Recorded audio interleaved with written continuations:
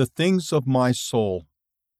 Elder Ronald A. Rasband of the Quorum of the 12 Apostles. Youth often ask me what I believe and why I believe. May I share some of the things of my soul? These things apply to all who seek to be true disciples of Jesus Christ. First, love God the Father and Jesus Christ, our Savior. Second, love thy neighbor.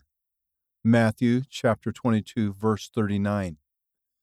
Third, love yourself. This is where many struggle. Isn't it curious that loving ourselves seems to come less easily than loving others? Yet the Lord has said, love thy neighbor as thyself.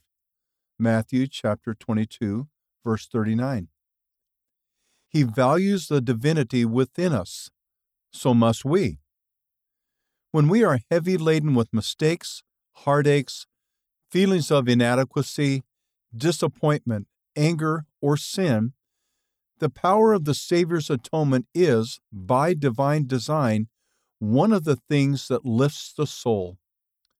Fourth, keep the commandments. Fifth, always be worthy to attend the temple. Sixth, be joyful and cheerful. Seventh, follow God's living prophet.